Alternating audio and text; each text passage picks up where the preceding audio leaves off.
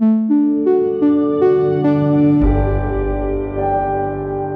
Undeceptions podcast.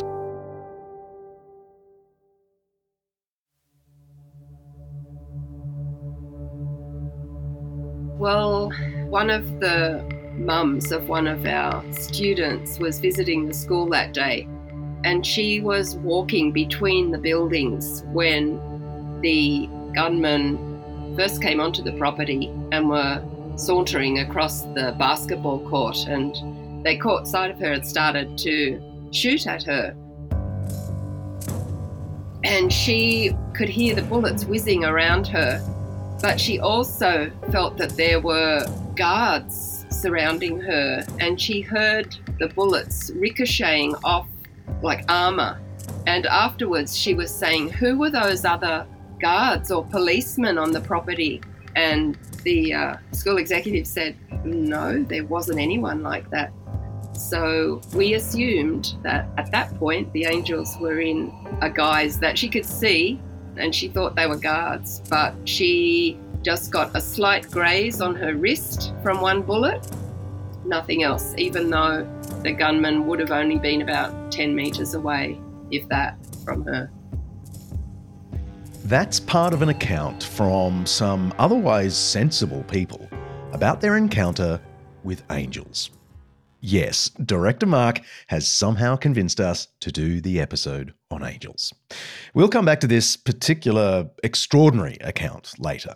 For now, it's worth noting that even if you're extremely skeptical about this sort of thing, there's no avoiding angels, or at least reports of angels, across human cultures through history. Especially in the Jewish and Christian history, of course. Angels are there in Genesis chapter 3, guarding the way back to the tree of life. Joshua of the Battle of Jericho fame meets an angel just before he conquers the pagan city. It's a really interesting story because that particular celestial being, or whatever they are, says that he's neither for Joshua nor for Joshua's enemies. Angels are there in the original Christmas story too, declaring joy to the world at the birth of Christ. Theologians after the Bible, like the 2nd century scholar Origen of Alexandria, believed angels shared in God's governance of the universe. In the 4th century, some theologians were actually proposing that Jesus himself wasn't God, he was a really cool angel, a bridge between humanity and God. The Council of Nicaea knocked that one on the head in AD 325. Good on them. Around the same time, down in Egypt, some were suggesting that certain desert-dwelling monks were actually angels, something the monks themselves, I'm glad to say, vehemently denied. The Middle Ages were something of a golden age for all things angelic. Richard Sowerby, in his book Angels in Early Medieval England, writes, Early medieval England, in fact, produced such a volume of material relating to these immaterial spirits that it would be possible, if one were so inclined, to string it together as a narrative, starting with the Northumbrian slave boys, whose faces were allegedly so angelic that a pope determined to convert their countrymen, and ending with the Norman fleet, which landed in Sussex just as the churches of England were preparing to offer their annual prayers to the Archangel Michael. Angels began to fall out of favour in early modern times, not because of the Enlightenment or secularism in the 17th and 18th centuries, but mainly because of the Protestant Reformation in the 16th century. The Reformers connected angels with all that medieval Catholic mumbo-jumbo, and so they sidelined any discussion of angels, at least as they relate to daily life. Who needs angels when we have Jesus Christ, the only mediator? That was their basic vibe. But angels made a comeback in the 20th century, spurred on by some famous preachers like the Welsh powerhouse Martin Lloyd-Jones, who gave a detailed sermon in 1953 titled Good Angels, and someone had the good sense to record it, and the audio is preserved. You'll find a link in the show notes. Then there's the one and only Billy Graham, the American evangelist, presidential advisor, and one-time holder of the world record for the largest audience ever assembled to hear a speech. 1.1 million people live in Yodo Plaza, South Korea, back in 1973. Anyway, he also wrote a best-selling book simply titled Angels, and it put angels back on the map for a lot of people. I am convinced that these heavenly beings exist and that they provide unseen aid on our behalf. I do not believe in angels because someone has told me about a dramatic visitation from an angel, impressive as such rare testimonies may be. I believe in angels because the Bible says there are angels, and I believe the Bible to be the true Word of God. We face dangers every day of which we are not even aware. Often God intervenes on our behalf through the use of his angels. There are angel t-shirts, angel magnets, angel tattoos, angel sculptures, and of course, angels on the Christmas tree. There's a Pulitzer Prize-winning play about angels called Angels in America. Angel names are pretty popular. Gabriel, Ariel, Raphael, Muriel, and the Archangel Michael. Not to forget Lucifer. Not that many kids are named after him. But does any of this mean that we should take angels seriously? Many would say, no way. Others would reply, absolutely. The truth is probably somewhere in between. I'm John Dixon, and this is Undeceptions.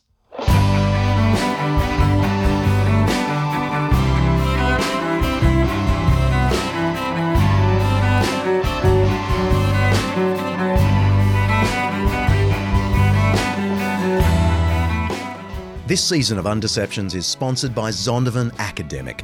Get discounts on master lectures, video courses, and exclusive samples of their books at zondervanacademic.com/undeceptions. Don't forget to write Undeceptions. Each episode here at Undeceptions, we explore some aspect of life, faith, philosophy, history, science, culture, or ethics that's either much misunderstood or mostly forgotten. And with the help of people who know what they're talking about, we're trying to undeceive ourselves and let the truth out.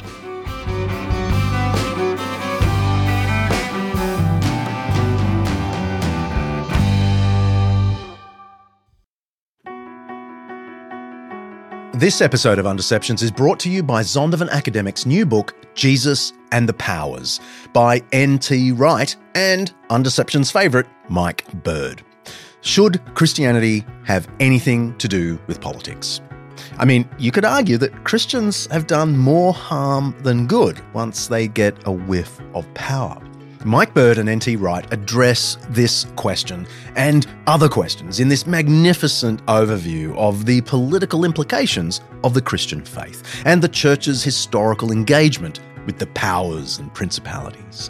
They shed light on current geopolitical events and ask, what would it look like if there were a faithful Christian response to crises like the Russia-Ukraine conflict, the China-Taiwan tension, political turmoil in the US, UK, and Australia, and the problem of Christian nationalism.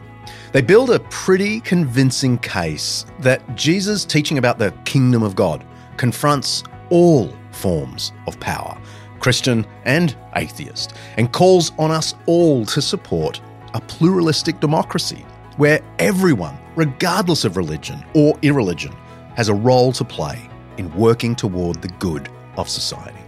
Whether you're a believer or a skeptic, I'd say this book will be an eye-opener. You can order Jesus and the Powers on Amazon, of course, or head to zondervanacademic.com/undeceptions to dig a little deeper and see if you really like it. That's zondervanacademic.com/undeceptions.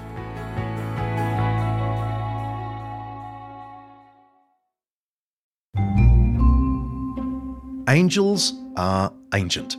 The Zoroastrian religion dates back to at least the 2nd millennium BC. Maybe earlier, but the sources are notoriously difficult to date.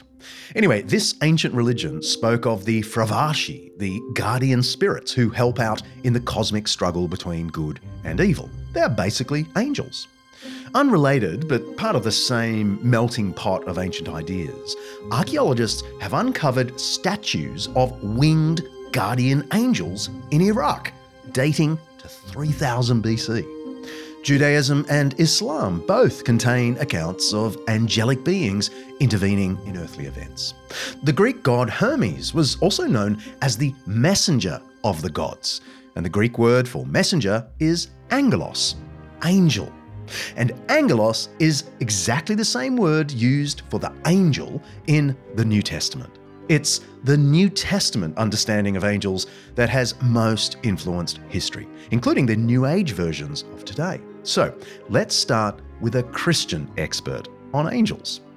Dr. Graham Cole is an Aussie who moved to America for 25 years or something, where he was, among other things, Professor of Biblical and Systematic Theology at the famous Trinity Evangelical Divinity School, just outside Chicago. He's since retired back to Australia, but he remains an active scholar and author. He's written a bunch of theological tomes, and he's the editor of the Short Studies in Systematic Theology series. I wanted to talk to him, though, because he's also the author of the recent Against the Darkness, the Doctrine of Angels, Satan and Demons. I visited him when I was in Oz a couple of months ago in his lovely apartment in Melbourne. Our conversation started nice and simple. Graham, thanks for joining me, but can you give us a general definition of an angel that isn't too biblical? Like, just what's a broad definition of angel? A broad definition of angel, John, is a spirit, a creature that has been created to serve God. Okay, I'll go with that. And how many of them fit on the end of a pin? Good question. They're spirits, as Augustine, a great thinker in the early church, put it. By nature they are spirits, and by office or job they are messengers. So no, they don't fit in space and time like a material object. Was there ever really a discussion about how many angels can fit on the end of a pin? I think there was, for that very reason, to see if people had a materialistic understanding of angels. Right, okay, I like it. Angels, like the question I just asked you, have the air of ridiculous about them in the general public. Why do you think that is? Why is the instinct of our culture today to go, angels, oh, come on? Well, I think it depends upon the person to whom you're speaking. If you were a New Age person, you may be big on angels. Yep, I want to ask you about that a little later. If you're a secularist, no, except for Hollywood. Hollywood loves angels. Whether it's Touched by an Angel back in the day, or then Supernatural, or more recently, The Warrior Nun. Hollywood loves angels and the demonic. But secular people, well, I can't touch, taste, see. My response to a secular person is, have you ever seen your own brain? For many people, angels are at best a pleasant inspiration for Christmas decorations, and at worst, one of the many delusions of the feeble-minded. But a lot of traditions have insisted on the importance of angels through history. Do other cultures speak of angels? I mean, outside the Judeo-Christian worldview? Well, Islamic culture does, of angels and demons. The idea of spirits is very widespread in the world. Whether it's in Asia with ancestral spirits or good and bad spirits in African religion, the idea that there's more to the universe than what our senses give us access to is a very widespread belief and has been for millennia. So you would compare, you think that's a real analogy, the spirits of, say, ancient Asian religion and the notion in Judeo-Christian and Islamic belief of angels? No, there's a very big difference. We go back to the idea that angels in the Judeo-Christian tradition are creatures specifically made by God for certain tasks. The chief task is the worship of God. So in the Christian view, There are fallen angels, of course, and that's another subject.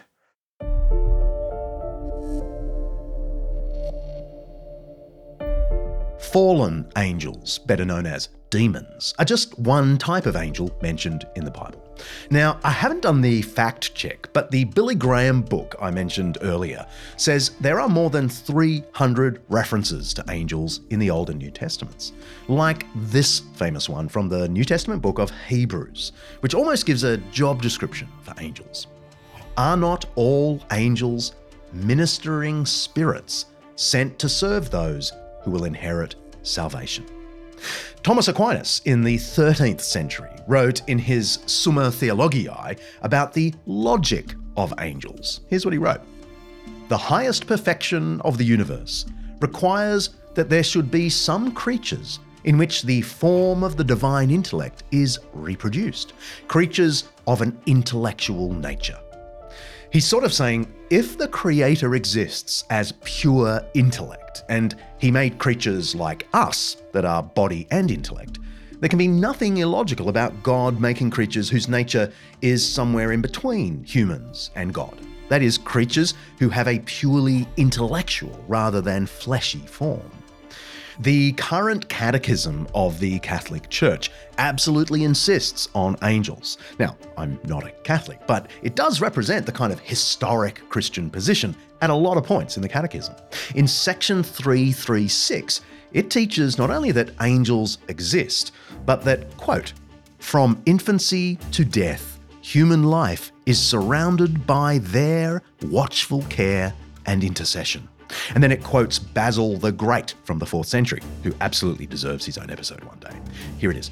Beside each believer stands an angel as protector and shepherd.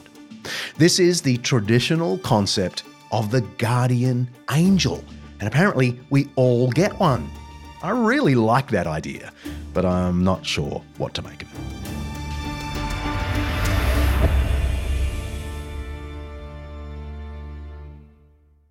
You've already hit on it a little. I wouldn't mind you teasing it out. In the Bible, what is the key idea of an angel and the key point of them?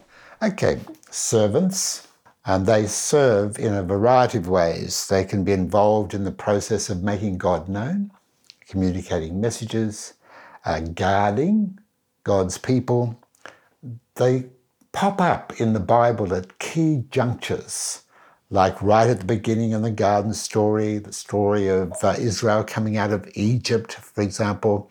Some of the great prophets had experiences of angels. And of course, when Jesus comes on the scene, then angels have a profile higher than anywhere else in the entire Bible. But in the Christian tradition, God the Spirit has now come into the world. Jesus, according to the tradition, has died, risen, returned to God the Father, will come back again. But in the interim, the Holy Spirit of God has come, and angels seem to go further into the background because the Holy Spirit is now here. And so does the word angel, which connects with the word messenger, capture their key task, do you think? Or are there other key tasks that aren't about conveying things? Well, we do have some stories in Scripture of an archangel by the name of Michael combating with his entourage, the devil and his entourage. And it's in a highly symbolic book, the book of Revelation, but it's the idea of there was a war in heaven and the demonic hosts led by Lucifer or the devil was discomfited in that particular battle. So you've got this combative side to the good, involved in the story of good and evil. The angel Michael is presented as an archangel in Judaism, Christianity, Islam, and the Baha'i faith. The earliest mentions of his name are found in the Old Testament book of Daniel, chapters 10 through 12, but also in some 3rd and 2nd century BC Jewish works like the book of Enoch, the book of Tobit. In these texts, Michael is the chief of the angels, the guardian prince responsible for protecting Israel. Michael appears in the next century or two in the Dead Sea Scrolls, where he's the heavenly captain of the angelic army in the final battle of history. And something similar appears in the New Testament book of Revelation.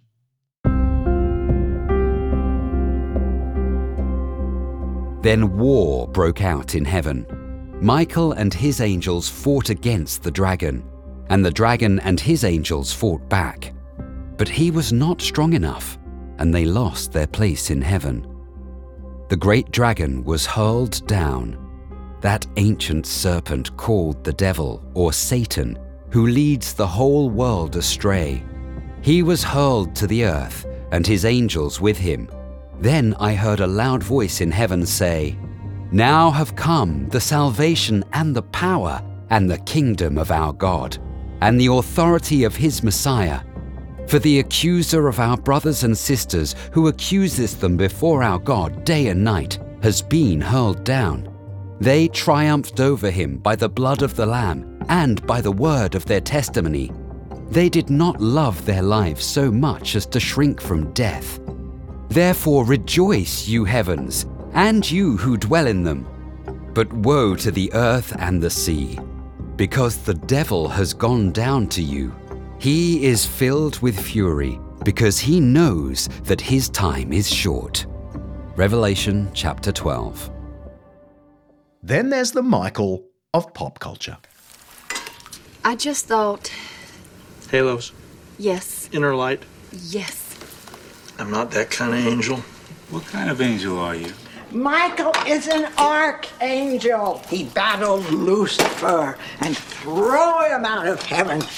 Revelation 12, verse 7. That was a long time ago. He smote a bank for me. A bank? I knew it. Money was involved, wasn't it? Oh, I should say so. After Elmer died, Who's Elmer? my husband, after he died, they built the highway and stole all my truckers. And then the bank came to take the milk bottle. And I prayed for help until God sent me Michael.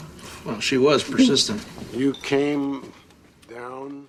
That's a scene from the Mike Nichols film Michael, starring John Travolta as the Great Angel. It's written by Nora Ephron of Sleepless in Seattle fame. Great movie. And in this movie, she tries to incorporate a significant amount of biblical stuff, even if Travolta comes across as a kind of redneck angel with a taste for cigarettes, beer, and sugary cereals. In the film, the Archangel Michael is sent to protect an old woman from a voracious bank. It's the old biblical battle between good and evil set in a modern context, the great evil being capitalism, I guess. One classic example of this in the Bible is from 2 Kings chapter 6. The servant of the prophet Elisha is terrified when the armies of the king of Aram besiege them. Elisha is totally chilled because he can see an army of angels. And then he prays that his servant will see it too. And it goes like this: "Open his eyes, Lord, so that he may see." And then we read, "The Lord opened the servant's eyes, and he looked, and he saw the hills full of horses and chariots of fire all around." Of course, it doesn't go well for the enemies. Jesus speaks of this same military idea of angels when he's arrested. One of his disciples, Peter, of course, overreacts and cuts off the ear of one of those trying to arrest Jesus.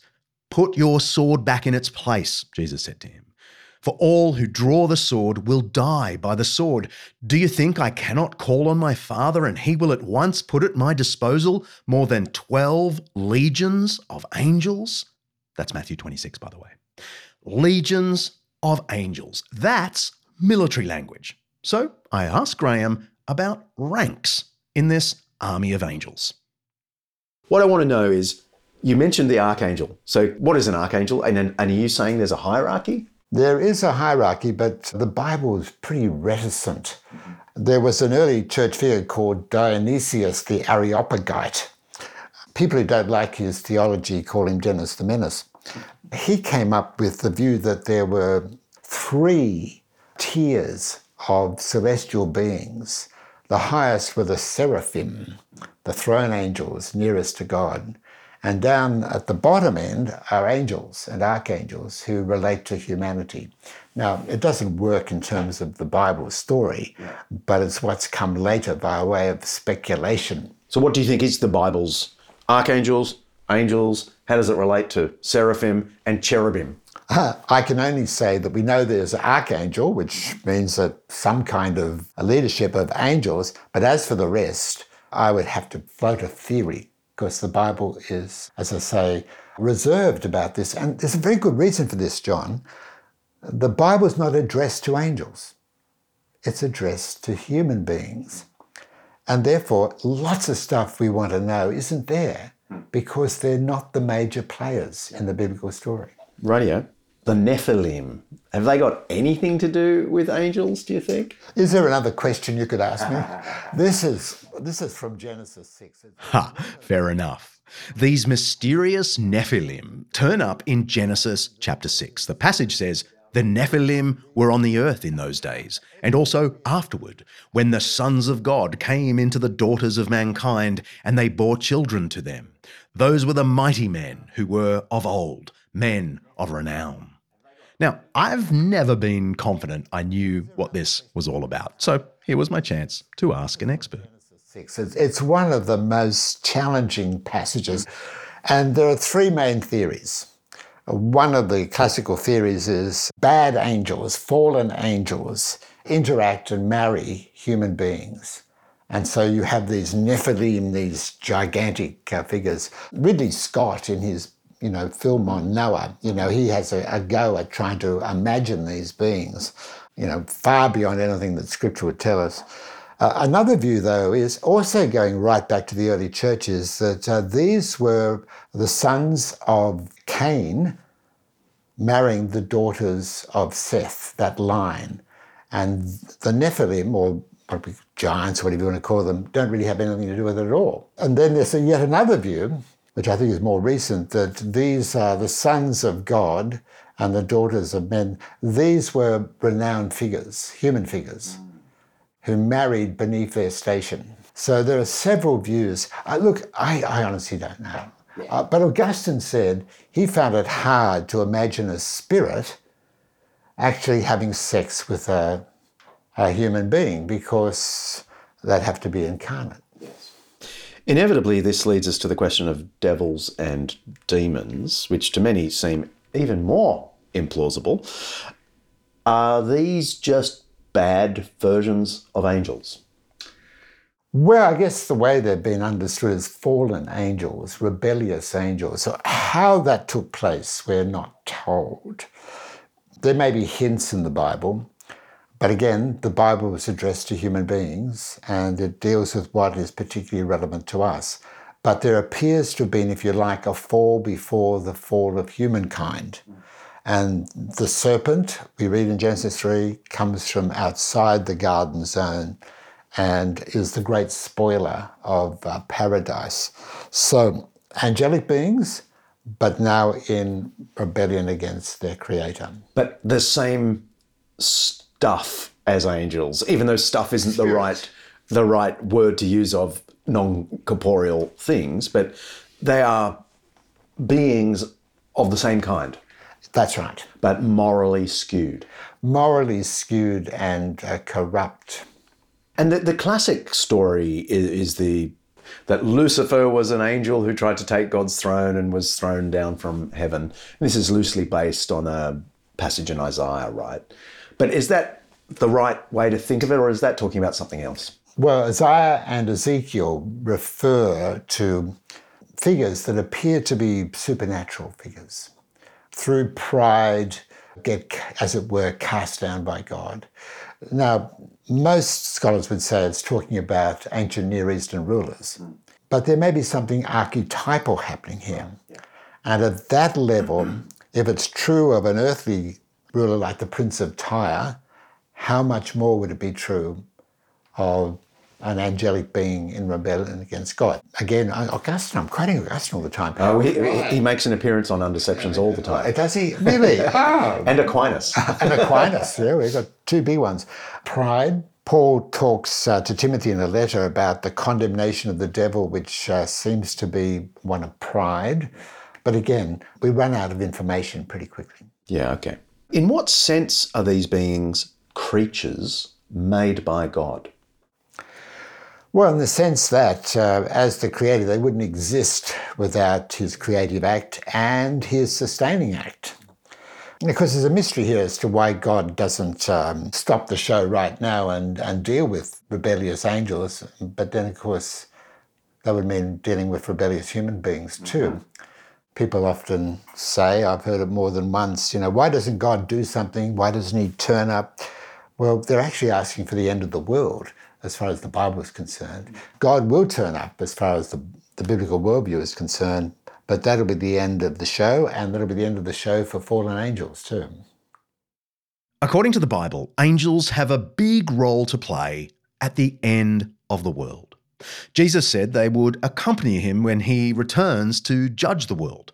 The Son of Man is going to come with his angels in the glory of his Father, and then he will repay each person according to what he has done. That's Matthew chapter 16.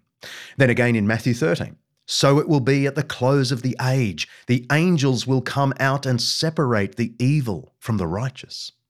According to the book of Revelation, 4 angels hold back the winds of judgment until God's appointed time. And 7 angels will sound the trumpet, signaling that God's judgment has come.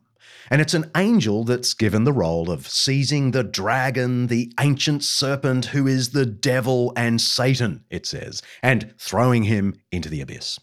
This is highly figurative language, as Graham is quick to point out, but the overall impression is clear. Angels are involved in the final judgment, somehow. But that is then. Whenever then is. What about now? Do angels have a role to play here and now in our personal lives? After the break, a real-life account of angels guarding people from peril. Truth or fiction? You can be the judge. Who the hell are you guys? We are the people who make sure things happen according to plan. I don't really know what's going on here. But you've just seen behind a curtain that you weren't even supposed to know existed. Must be jarring. It's not your fault. Your path through the world this morning was supposed to have been adjusted. You were supposed to spill your coffee as you entered the park this morning. You would have gone upstairs to change, you would have missed the bus, and you would have arrived at work 10 minutes later than you did, and we would have been gone. I was supposed to spill my coffee. We call that an adjustment. See, sometimes when people spill their coffee, or their internet goes out, or they misplace their keys, they think it's chance. And sometimes it is. Sometimes it's us, nudging people back on plan. Sometimes, when nudging isn't enough, management authorizes a recalibration. We deploy our intervention team, and they change your mind for you. Like we did with your friend Charlie. That's Matt Damon in The Adjustment Bureau, having his own angelic encounter. The film is based on a famous science fiction story by Philip K. Dick. Director Mark assures me it's a famous story. Anyway, Damon is introduced to angels who have the responsibility of nudging history in the right direction when people do things they shouldn't. They all work for the chairman, I guess is a kind of God figure, and they function as guardian angels of a sort. They make sure that people don't get hurt when they're not meant to. Psalm 91 in the Old Testament kind of endorses that idea. For he will give his angels orders concerning you to protect you in all your ways. On their hands they will lift you up so that you do not strike your foot against a stone. Are there such things as guardian angels?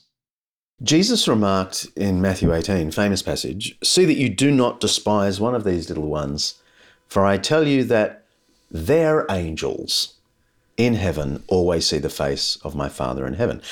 And this does not give rise to the idea of a guardian angel, that these children have their own angels. Is that a thing? I don't believe so. I don't think God... So disappointing, Graham. Well, ask a different question. There's a philosopher, a very fine philosopher, Peter Kreeft, who wrote a book on angels, and if he's right, he can work out how many angels are present on earth right at this moment, because there's one for every human being. But what I find the Bible talks about is guardian angels, plural, like in Psalm 91. So there is the idea of angels guarding God's people, but localizing it, as it were, to one, I think that's building too much on too little to turn into a doctrine. So what does their... That's the amazing Peter Kreeft Graham's talking about. Kreeft is a professor of philosophy at Boston College. He made a brief appearance on Undeceptions back in episode 61, Kingdom Come, and Undeceptions Plus subscribers got a full-length interview with him. Graham Cole is talking about Kreeft's 2009 book, Angels and Demons. What do we really know about them? In it, you'll find lots of provocative stuff like this. Humans are the lowest, least intelligent of spirits, and the highest, most intelligent of animals. We are rational animals, incarnate minds, the smartest of animals and the stupidest of spirits. Angels are our bodyguards and soul guards, but not as servants or as pets. If anything, we are like pets to them. Woo! I don't know what I think of that. Our more New Age friends tend to believe in angels. You hinted at that at the beginning, probably more than some Christians. They're more conscious of it. What similarities and differences have you picked up in your study of angels between the New Age concept and the biblical concept? Well, the New Age concept is so inflated in terms of personalities of angels, in terms of what you can do with angels if you have the right technique, the right way of addressing angels, which I think shears off into magic. You know, what Christianity offers is a personal relation to God rather than a magical one. And I think that's one reason why we don't get every prayer answered the way we want to, because I think the human heart really does gravitate to the magical and magical thinking. And all you need is the right technique, the right form of words, and you can harness the power of the unseen. And I think we see that in the New Age movement. I think New Age focus are seeking to fill a void, but it's a void that I think only Christ can fill. My next guests are anything but New Agers. Georgina and David Newmarch are graduates from Western universities and citizens of the secular city of Sydney. But they insist they've had a close encounter with angels. Georgina and David were missionaries in Pakistan for 15 years. They were associated with the Murray Christian School, about an hour's drive northeast of Islamabad. The school's mountaintop serenity was broken on August 5, 2002, when gunmen attacked the school. The Newmarchers were in desperate need of a guardian. So that day was a normal day for the summertime. I was teaching a small class of kindergarten children. So I had 7 children of missionaries their families were working in Pakistan. And we started to hear loud banging noises. And I was thinking, it's just the electrical transformer up the pole going bang again like it does regularly. And we were outside doing singing games, having lots of fun. And then suddenly the primary principal ran out and started gesticulating wildly and telling me to go inside. So I started to feel my heart beat and grabbed the kids and said, come on, we've got to go inside. And I looked back and I could see 2 men with cloth wrapped around their heads and holding a weapon, and that was making the banging noises. It was gunfire. The kids said to me in my class, they said, Mr. Newmarch, I think it's gunfire. I think we need to do something. So my reaction was to say, let's all get under the tables, because that's what you do when you have earthquakes there, and which really wasn't that. Just 10 minutes before the gunmen entered the school, All 150 students had been playing outside during their morning break. 6 people were killed during the attack, but none of the students was injured. An arsenal of weapons was found by the police next to one of the school fences, and we're talking grenades, daggers, rifles, and ammunition clips. It seems the outcome that day could have been much, much worse. David and Georgina say it was a miracle. Hamid, who was our cleaner at school, he was down the back of the school. He'd heard the noise, but he was a fair way from the noise, so he wasn't quite sure what was going on. So he just continued with unloading the rubbish. And then he was just starting to come back up the hill. It's a fairly slopey sort of property. He was just coming back up the hill, and he felt someone grab his legs and pull him down. And just as he was pulled down, 2 bullets went flying over his head. The gunman had come round the corner of a building and had seen him. And he looked around and there was no one there. And then another friend who'd panicked, and he was running down to the fence, a very high fence that surrounds the school. And he was trying to clamber over, and he'd had an injury, and so he wouldn't have been able to do it. Anyway, he suddenly saw these 2 guys in white shalvar kameez, and they grabbed him and threw him over the fence. And then he looked around, and just for a second they were there, then they were gone. Another friend who was in the maintenance staff, he'd been at the back of the school and walking past the maintenance sheds. He'd heard some noise as well, wasn't sure what was going on. But then as he walked past the doorway of the maintenance shed, someone grabbed him, dragged him inside and locked the door. And he looked around and there was no one there. And would have only been a couple of seconds later, the gunman would have walked right past that maintenance room. Here's the first line of an article that ran in a major Australian newspaper just a day or so after the attack. There was talk of miracles yesterday as 14 Australians pondered their survival and prayed for the dead after gunmen killed 6 people in a raid on a school for the children of foreign missionaries in Pakistan on Monday. Perhaps it's only natural to think, in a situation that could have been so much worse, that some higher power was looking out for you. Of course, what does it say about angels if 6 other people were still killed? And what about all the other school shootings that have happened before and since? Hundreds of people, including children, have been killed in school shootings in the United States alone in the past 20 years. Where were their guardian angels then? The answer is, I certainly don't know. And neither do David and Georgina.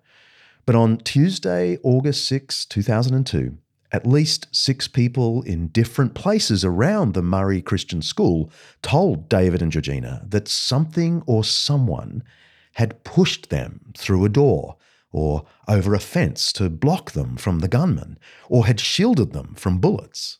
Some of the children had separately said that they had heard angelic singing even as the gunfire rang in their ears.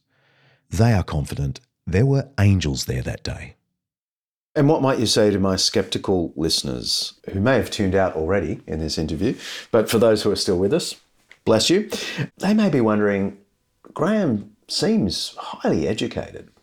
How on earth does he believe in angels?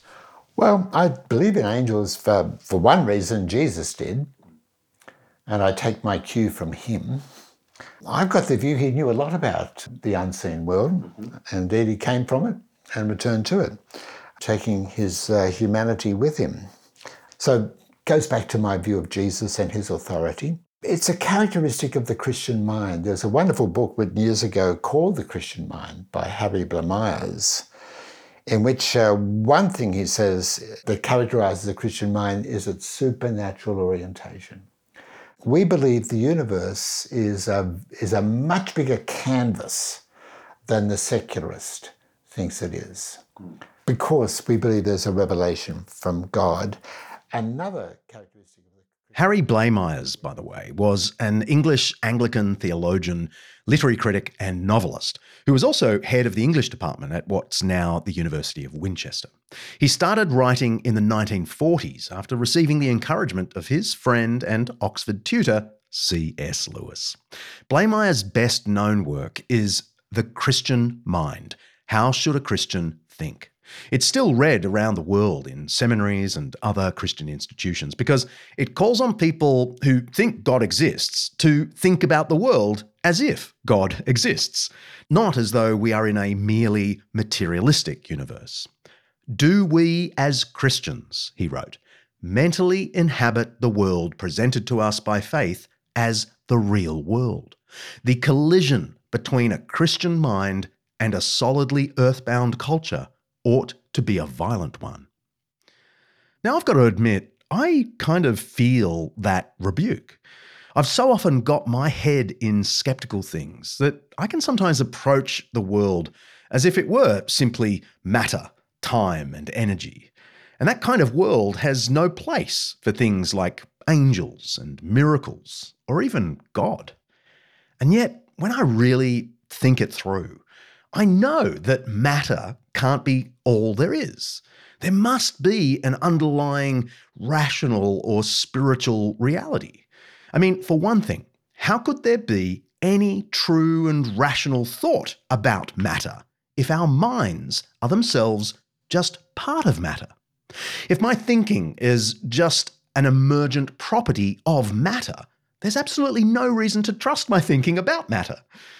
But if there is a non-material, rational reality undergirding everything, transcending matter, in other words, God, then I get my thought back.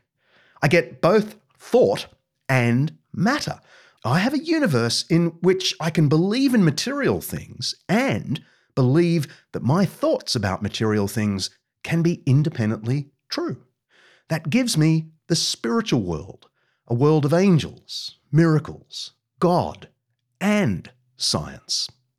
No one puts this better than C.S. Lewis. Granted that reason is prior to matter, and that the light of that primal reason illuminates finite minds, I can understand how men should come, by observation and inference, to know a lot about the universe they live in. If, on the other hand, I swallow the scientific cosmology as a whole, then not only can I not fit in Christianity, but I cannot even fit in science. If minds are wholly dependent on brains, and brains on biochemistry, and biochemistry in the long run on the meaningless flux of the atoms, I cannot understand how the thought of those minds should have any more significance than the sound of the wind in the trees. And this, to me, is the final test. This is how I distinguish dreaming and waking. When I am awake, I can, in some degree, account for and study my dream. The dragon that pursued me last night can be fitted into my waking world. I know that there are such things as dreams. I know that I had eaten an indigestible dinner. I know that a man of my reading might be expected to dream of dragons. But while in the nightmare, I could not have fitted in my waking experience. The waking world is judged more real because it can thus contain the dreaming world.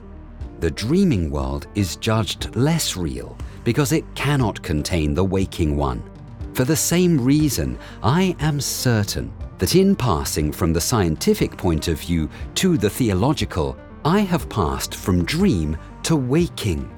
Christian theology can fit in science, art, morality, and the sub-Christian religions. The scientific point of view cannot fit in any of these things, not even science itself. I believe in Christianity as I believe that the sun has risen, not only because I see it, but because by it, I see everything else. Lewis Essay Collection, Faith, Christianity and the Church. We can see just so many different ways that God was watching over us that day. And yes, we believe in angels. They each had an experience where they were miraculously saved, grabbed or shoved or whatever. And even myself, like normally at that time of day, I would have been with the children on the basketball court, which is right at the front gate where the gunman walked across. But for various reasons, I didn't have time to get all the equipment out for our PE lesson. So that's the reason I was elsewhere on the campus, not near the front gate. But if we had been there, doing PE, there's no way I could have rounded up 7 excited 5-year-olds and got them to safety. But the Lord had us in another place just on that one day. So I saw that as a miraculous rescue. And the fact that the gunman, we found out later, had been planning this for months, and they were going to come at recess when everyone was outside. But they got there late and everyone was back inside except my little class and one other class. But the teacher who was with that class had lived in Afghanistan, and from the very first shot, he knew that it was guns and knew the danger, and it was year 6. And he said to them, run now. And they ran. I'll never forget that day, and it's just convinced me that there are definitely angels around. And, it's interesting how different times I've heard people say, there was someone who came and helped me there. I don't know who it was, and I never saw that person again. Do you ever find yourself thinking about angels in daily life? I don't just mean theologically. Of course, you wrote a big book on this topic, but I mean, I don't know, do you ever think, oh, Lord, send your angels to do this? Or, I wonder if that was an angel. Or in your actual experience? Well, I've not ever found myself saying, well, maybe that was an angel that I got that parking spot. But I have a brother-in-law, very sick with Alzheimer's. I was by his bed yesterday. He's a Christian person, but he's no longer verbal, no longer mobile. And I just said, Lord, compass him about with your holy angels. You don't pray to angels, but you can pray to God the Father about angels. I love it. Beautiful point to end. Graham Cole, thank you so much. My pleasure, John.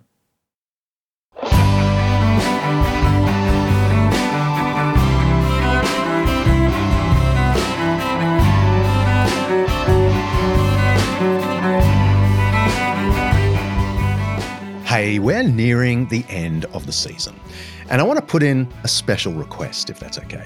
If you like our show, would you consider chipping in to help us continue to create content like this?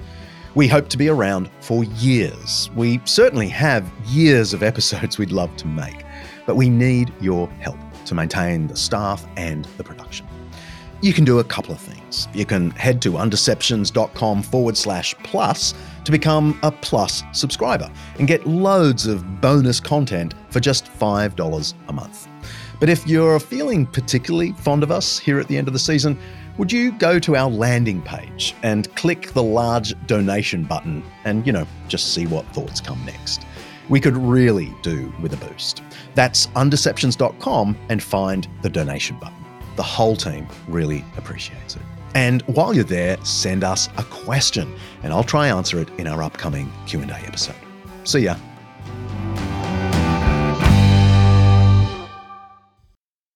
Undeceptions is hosted by me, John Dixon, produced by Kaylee Payne and directed by Michael Hadley. Sophie Hawkshaw is on socials and membership. Alistair Belling is a writer and researcher. Siobhan McGuinness is our online librarian. Lindy Leviston remains my wonderful assistant. Santino DeMarco is Chief Finance and Operations Consultant, and editing is by Richard Humwey. Special thanks to our series sponsor, Zondervan, for making this Undeception possible. Undeceptions is the flagship podcast of undeceptions.com. Letting the truth out. An Undeceptions podcast. I won't lie, I was hoping for angelic Mark Hadley, but